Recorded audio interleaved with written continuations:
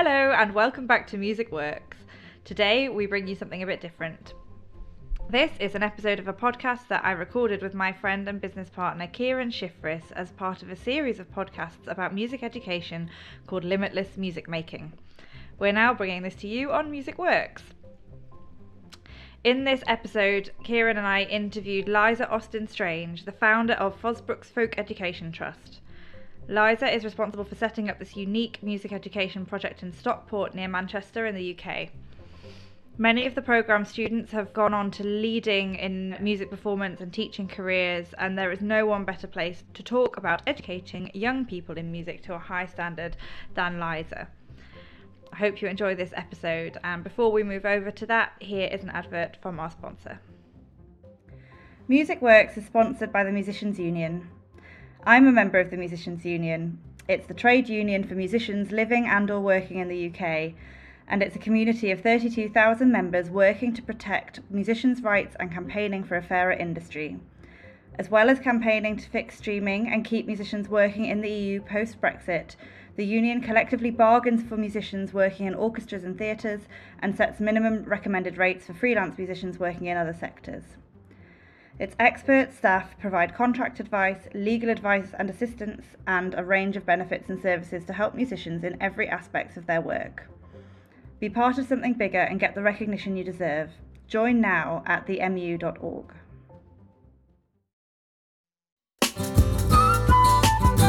Okay, so hi, I'm Kieran Shifris, a professional folk musician, believe it or not, who currently works with Catherine Tickell and something about strumming and blowing instruments. And with me today is the fantastic Katie Beardsworth.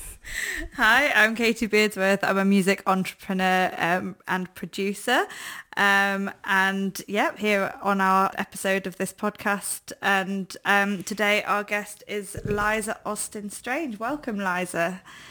Thank you very much. Liza Austin Strange. I'm a folk animateur and I run the Fosbrooks in Stockport. What's first question up, Liza, is what's an animateur? Somebody who engineers things for people. Appears to engineers things for people, so I organise things and make things happen. Oh, like animating, I suppose. I like that. All right. Yeah, nice. People who make things happen are very important. So just to start things off, my wife is a product of Liza's machinations and animations.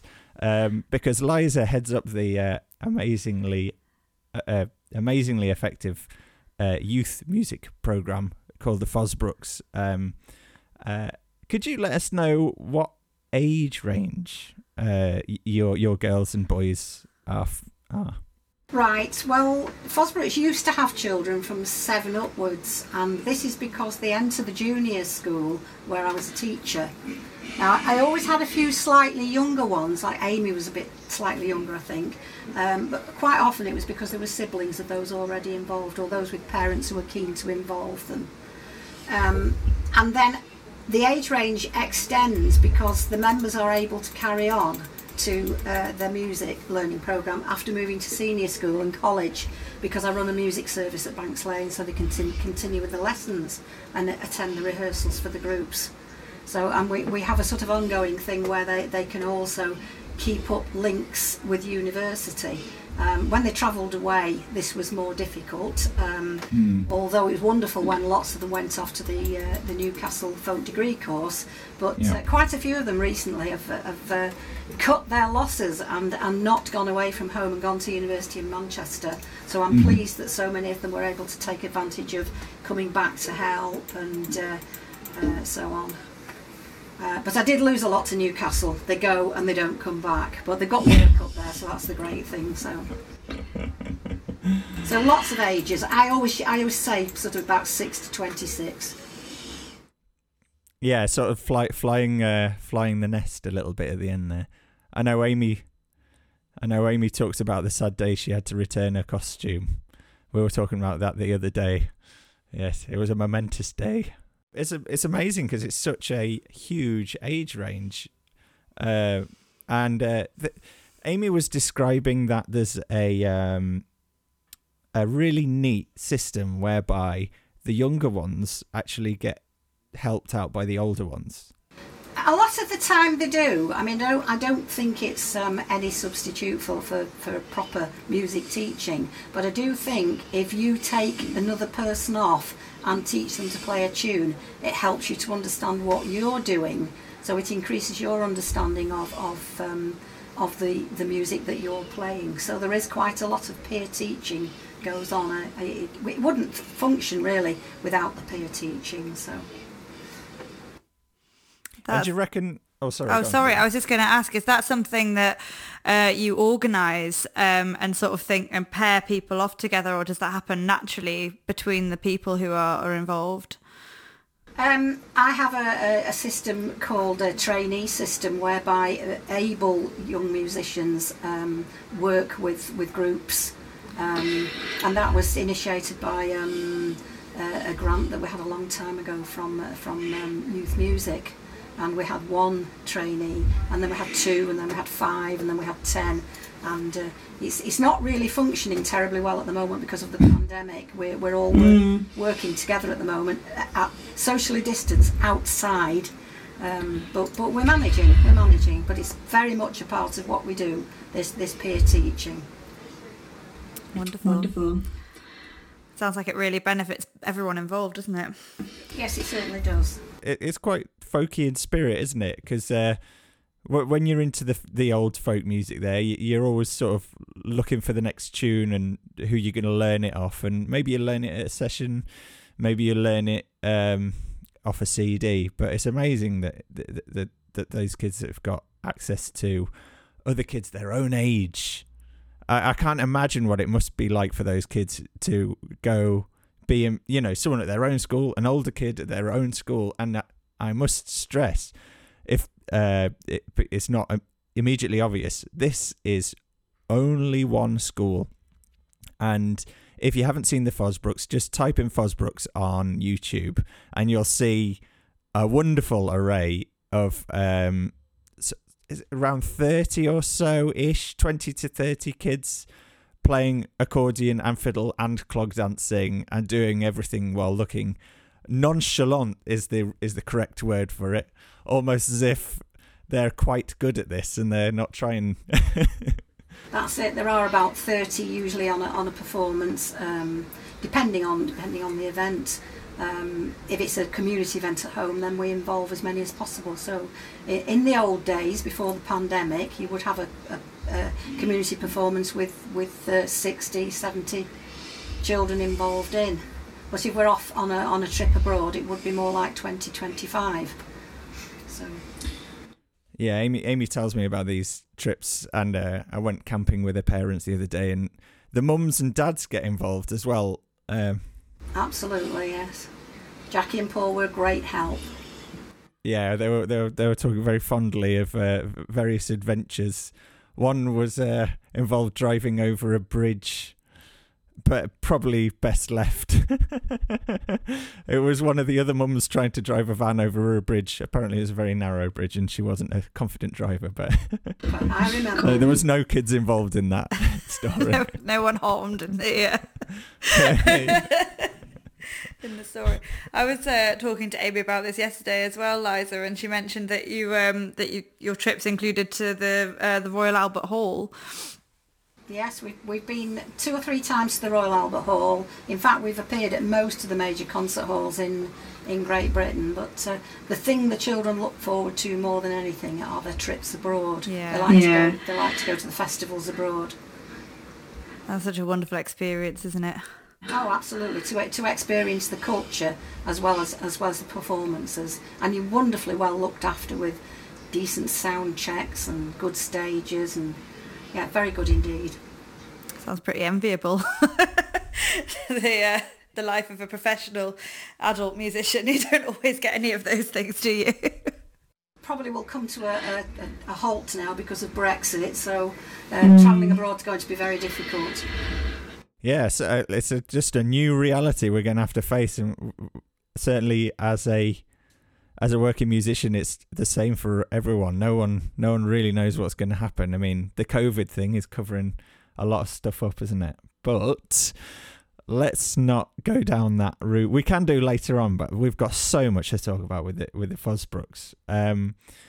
I'd like to know what kind of level the kids are at when you said that you said they were young. They can start young, but do they start young and without a clue on an instrument, or is it a case of you have to be able to play Soldier's Joy or something? No, you don't have to be able to play Soldier's Joy. Most children start with no experience at all of playing an instrument, and we have a big instrument bank, so we loan instruments out to anybody who's interested, as well as clogs so that they can dance. And we've always catered for absolute beginners as well as students who are pretty able musicians. So, and I do most of the induction work myself, so I'm well placed for that. Because another thing you might not know, Katie, is that as far as I know, Liza, and correct me if I'm wrong, but you do this out of a love for doing it. You don't get paid to do this. You're a regular teacher who just loves to do it.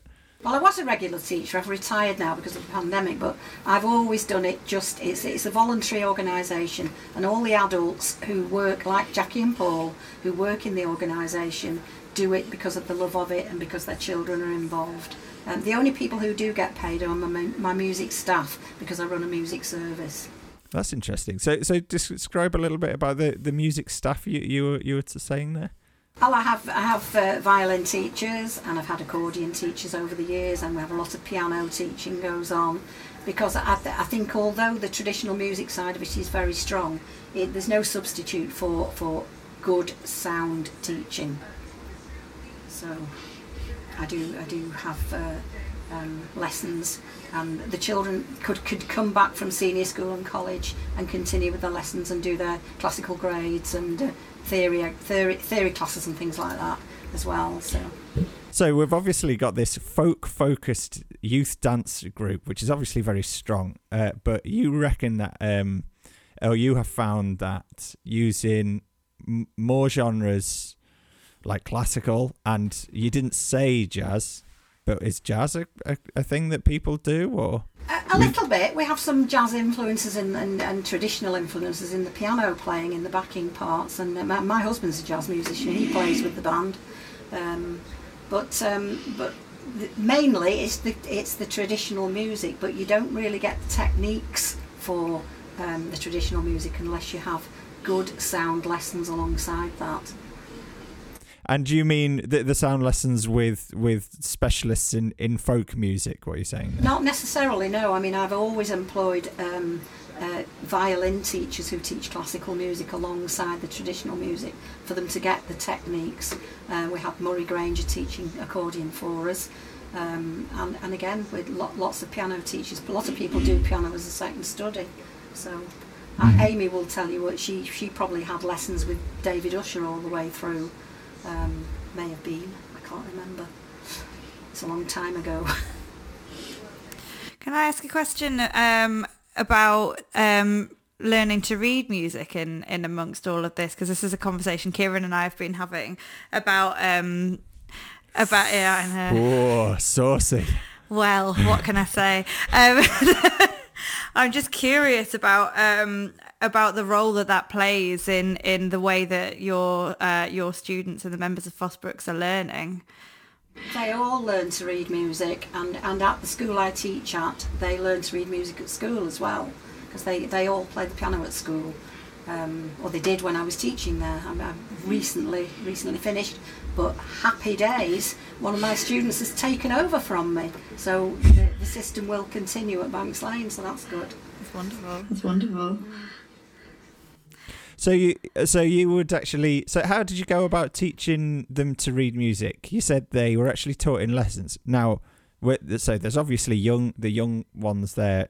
So they will have had sort of music reading from that age. Yes, absolutely. From the age of 7. I mean, I have a whiteboard in the classroom, and sets of books as well. And yes, they all learn to read music as well as doing it by ear. Sometimes with some children it's more appropriate to do things differently by ear. It's the same with reading and maths. You find the right approach for the child and what works for them. So, and obviously we've got a range of children because we've got a diverse sort of area that I work in. Absolutely. So it's having access to all those different tools and way of doing things and working out what's best for the child.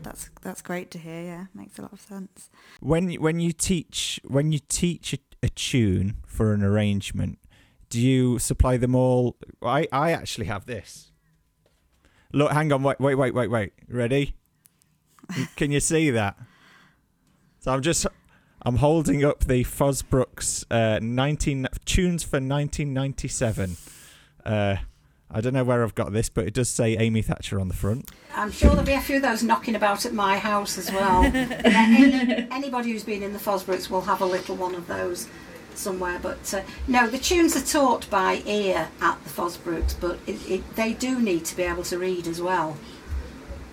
Particularly when you're getting into arrangements, and we had Michael Turner working with us for a while, and Murray, and that Murray Granger, and it's vital that if they're doing an arrangement that everything isn't taught by ear for that. They would need to be able to read a score as well. So it's sort of like a backup. You got a backup there, haven't you? You teach them by teach them by ear, yes, because that's the fun, the social way of doing it. But they need to have the backup as well. Also, because otherwise they can't move out into any other sort of music world, can they? And how's it received by the kids in general? Is it something that feels difficult, or have they already got the bug for doing things really, for learning new things, and so they're keen? It's a game with children. It's just a game, and the harder you make it, the more they like it. The harder you make it, the more they like it. The more they like it. The more you challenge them, the more they like it. But I also think that repetition has a very big part of it. I expect all the children in the Fosbrooks to play all the levels of music to support the younger ones. So if we're playing as a big band, they will be playing at the beginning of the Saturday session the music with the younger ones, so that the younger ones feel that they're really part of it right from the word go. That's wonderful. I'm literally writing down, the more you challenge them, the more they like it, because I just think that is so not how kids are treated a lot in a lot of things that they do. Certainly, my son's 4 and hasn't gone to school yet, so I haven't got much to back this up in a school setting, but I certainly find that it tends to be all about measuring against certain criteria, and if they can do that, then that's that ticked off, rather than this individualist approach of looking at what sort of trying things out and allowing the challenge to be fun. I don't know if you'd agree with that. I do. I think there's lots of levels to doing things. That repetition's important, but challenge is important as well. So, there's nothing more delightful than to watch children working at something that they're gradually beginning to understand. I can think of two children in particular. Sarah Davenport, who's still a big noise in my organisation. She's a teacher herself now, but. And her friend Ellen, and they just loved to learn new things. They learned the violin, they learned the accordion, they learned the piano, they learned the cycle of fifths, they learned all the theory bits that make it into a game. It needs to be made into a game so that they understand it. So how would you make it into a game? How would you make one of those things there, either learning fiddle or learning piano or the cycle of fifths? How would you make that into a game? Or well, you learn different tunes, and that helps you to understand the cycle of fifths. And if you play the accordion, it's all on your left-hand side of your bass. So I feel like the accordion is a cheat instrument. It's one of those instruments that if you learn to play accordion, it's secretly very, very good for lots and lots of different things. If you learn to play a lowly instrument like flute, like me, you only learn about melody. But with accordion, you've got melody and harmony, and just a really neat way of setting chords out on your other hand. It's a great instrument, the accordion, it really is, as Amy will have demonstrated to you on many occasions. But Amy, to learn the accordion like she did get to grade 8 piano as well. Yeah, I was going to say there's a lot of similarities with the piano as well, isn't there? In classical music teaching, it's a lot easier if you can play the piano as well. It's got that sort of all-roundness. You'll always get lots of people on the traditional scene who read the treble clef very well and struggle with the bass clef, if they're flautists or violinists. I feel attacked. I feel personally attacked. In my professional career, I have not had one person come up to me and say, "We've got a big job for you on bass, on bass clef, mate." There's a lot of money on the line, Kieran. I'm not at all familiar with the area that you're based in, which is Banks Lane School in Stockport. Can you tell us a bit about the area and about the background of the children that are part of the school and part of Fosbrooks? Right, okay. The housing varies. We've got a lot of housing association estates. We've got flats, but there's bigger and more affluent homes, and the area gradually has become more multicultural. And I'm really pleased about this. I'm delighted that we've become so ethnically diverse. It's hard sometimes to reach out to some of the different cultures in the community because they have their ways of doing things. But because we're a Christian school, we have carol services and harvest festivals and things, and we make it as accessible as possible. We ask everybody to come along because they're coming to see their children perform, sing, dance and so on, and because it's what we do in this country. It's our heritage and our culture, so we do invite everybody to come along, and on the whole they do. We have readers from different religions, and Fosbrooks has a mixture of hard-working children. So. Brilliant. And so are there any challenges involved in ethnic diversity? I know it's fantastic to hear that it's becoming more diverse. We've managed to try and make sure that we're a very accessible organisation, and that anybody who wants to join can join and is made welcome. And although we sing a lot of traditional like anthems and psalms and things like that, we don't sing them because we're religious, and they know that. We sing them because it's part of our culture in this country. So I often think that the way you're talking about making music together is completely inclusive in its nature, by the sounds of it. Yeah, well, it's actually quite an interesting question when you talk about different cultures being a part of Stockport's sort of makeup these days, because Fosbrooks is named after. Now, I feel like I'm going to get lynched if I get this wrong. Is it the Fosbrook brothers who were dancers? Absolutely, yes. They were the Fosbrook brothers, and they were street Morrises in the 1890s. Now, after the First World War, in the 1920s, there weren't enough men to do this, so men trained girls' teams, and a girl from the 1920s team was the grandparent of children at my school when I ran the country dancing there, and she offered to come in and teach us the Stockport dance. And that's where it sort of all come out of, that they learnt the Stockport dance, they also learned step dancing, and I'm very keen for the children to understand that Lancashire and Cheshire clog dancing should be our style, and the local tunes are precious. And I have to say, my favourite, our local music is very unique. The 3-2 hornpipes are my own particular favourite, and the Northern Frisk tune, which you'll have heard Amy play, is still my favourite tune from our repertoire. But the name does come from the Fosbrook brothers, Jack and Jess, who danced in the 1890s, and so we took our name from that. Yeah, I got chills. I love hearing about that. It's like there's a couple of different things in that. I love an unbroken tradition. Very keen on those. From getting my mind blown open when I came up to Newcastle. One of the evil people who went to Newcastle and stayed there, Liza, sorry about that. My own daughter's up there. Your daughter lives not too far, just a couple of doors down. I was brought up in Birmingham and was never really exposed to any traditional music from where I grew up. For me, Birmingham was a heavy metal town, sort of, not entirely ironically, it was a sort of manufacturing town, and Black Sabbath would have you believe that that's where the sound of their music came from, is the factories. So that was my unbroken folk tradition.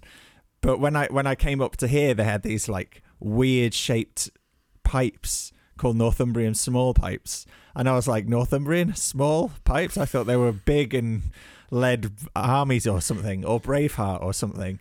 But no, turns out that they can trace their lineage back to, I don't know how far. Ask the Antiquaries Society in Newcastle.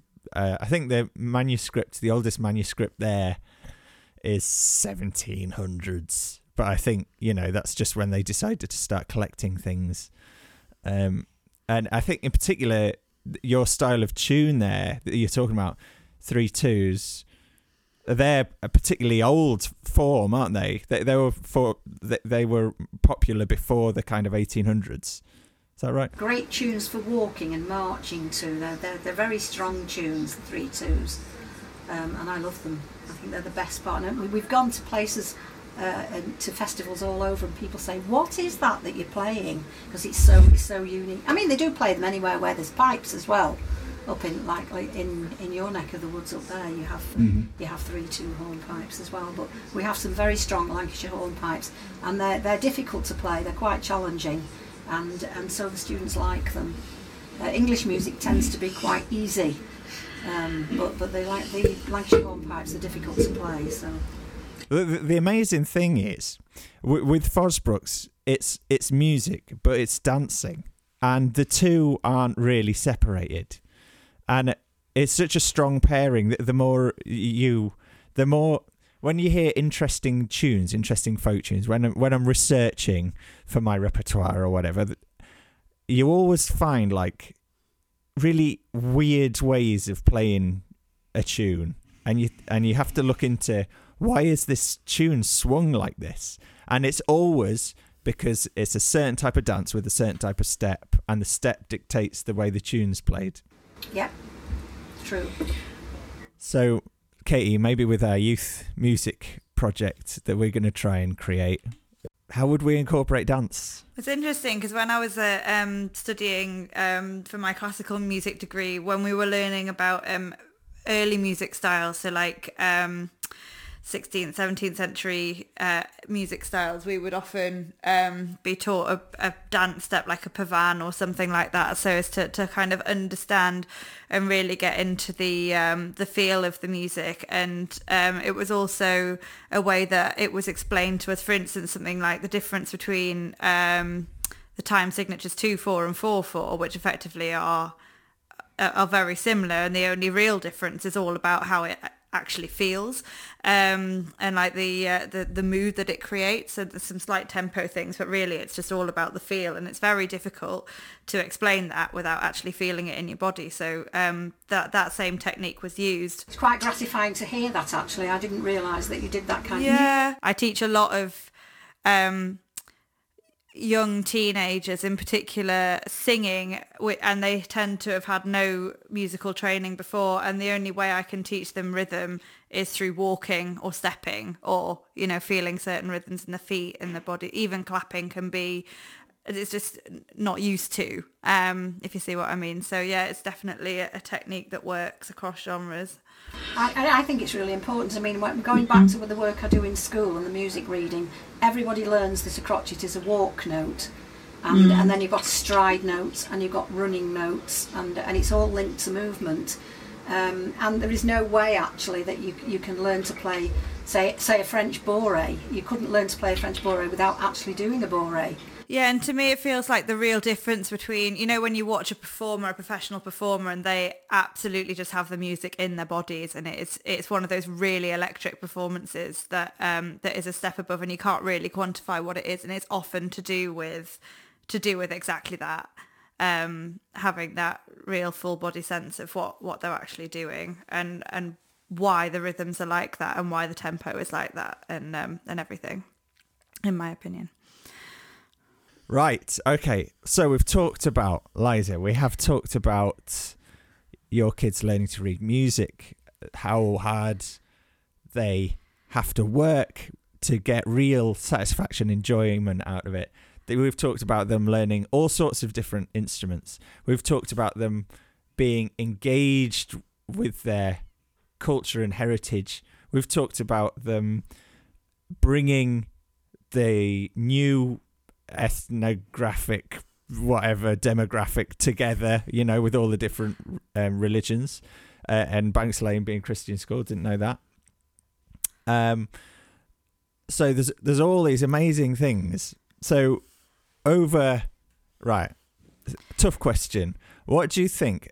And it might not be you might not be able to answer it in just a straight one question, but what do you think musically inspires or not musically, but musically related, dancily related? I know we just talked about it. What do you think inspires them the most? Being with their friends, doing things with their friends.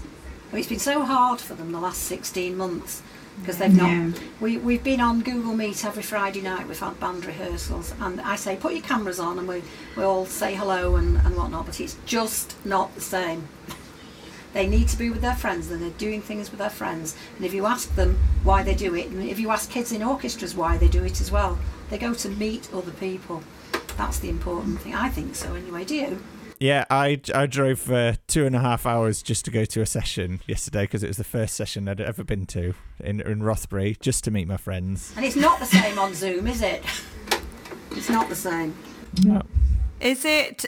Do you think that the fact that Fosbrooks is situated within a school, and I haven't actually asked you this, but that I think I'm right in thinking that the children that are involved in it and the people that are involved in it go to the school as well? Is that right? Well, they start off at the school, and then obviously they leave when they're and then come back in the evening and Saturdays.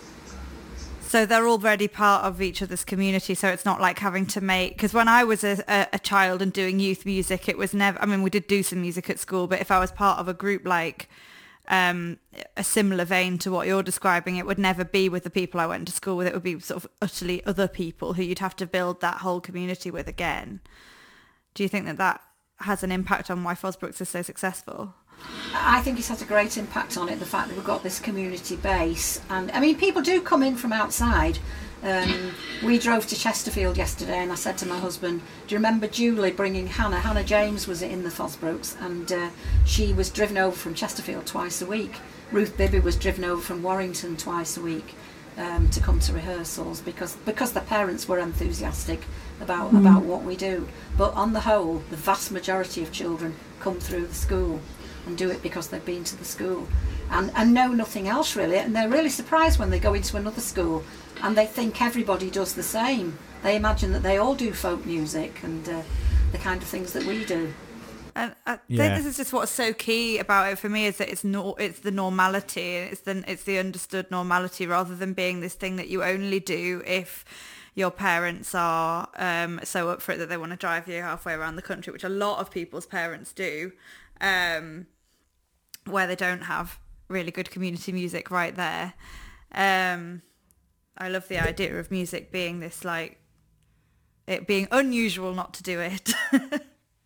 Well, what a fantastic chat, Liza. Thanks so much for sharing your experience with it, with Fosbrooks over these years. And if it's all right, we'll probably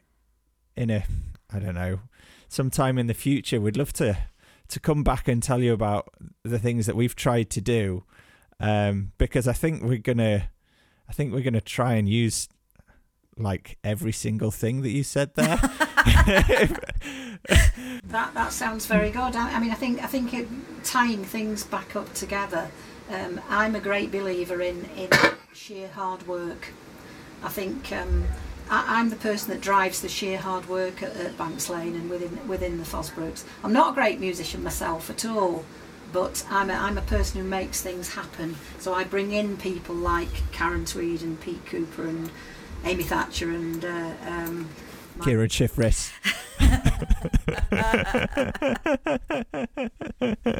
I can bring them in, but I still have to get what they've been working on back into the equation after they've gone, and get the grafting going. Amy used to talk about being in the Fosbrits being like doing your national service. She said it was like being in the army. I did my national service and I was taught the things I needed to do. So. Do you know what? Wouldn't it be amazing if national service involved learning the culture of your country, Absolutely, dances, yes. Music? Ah.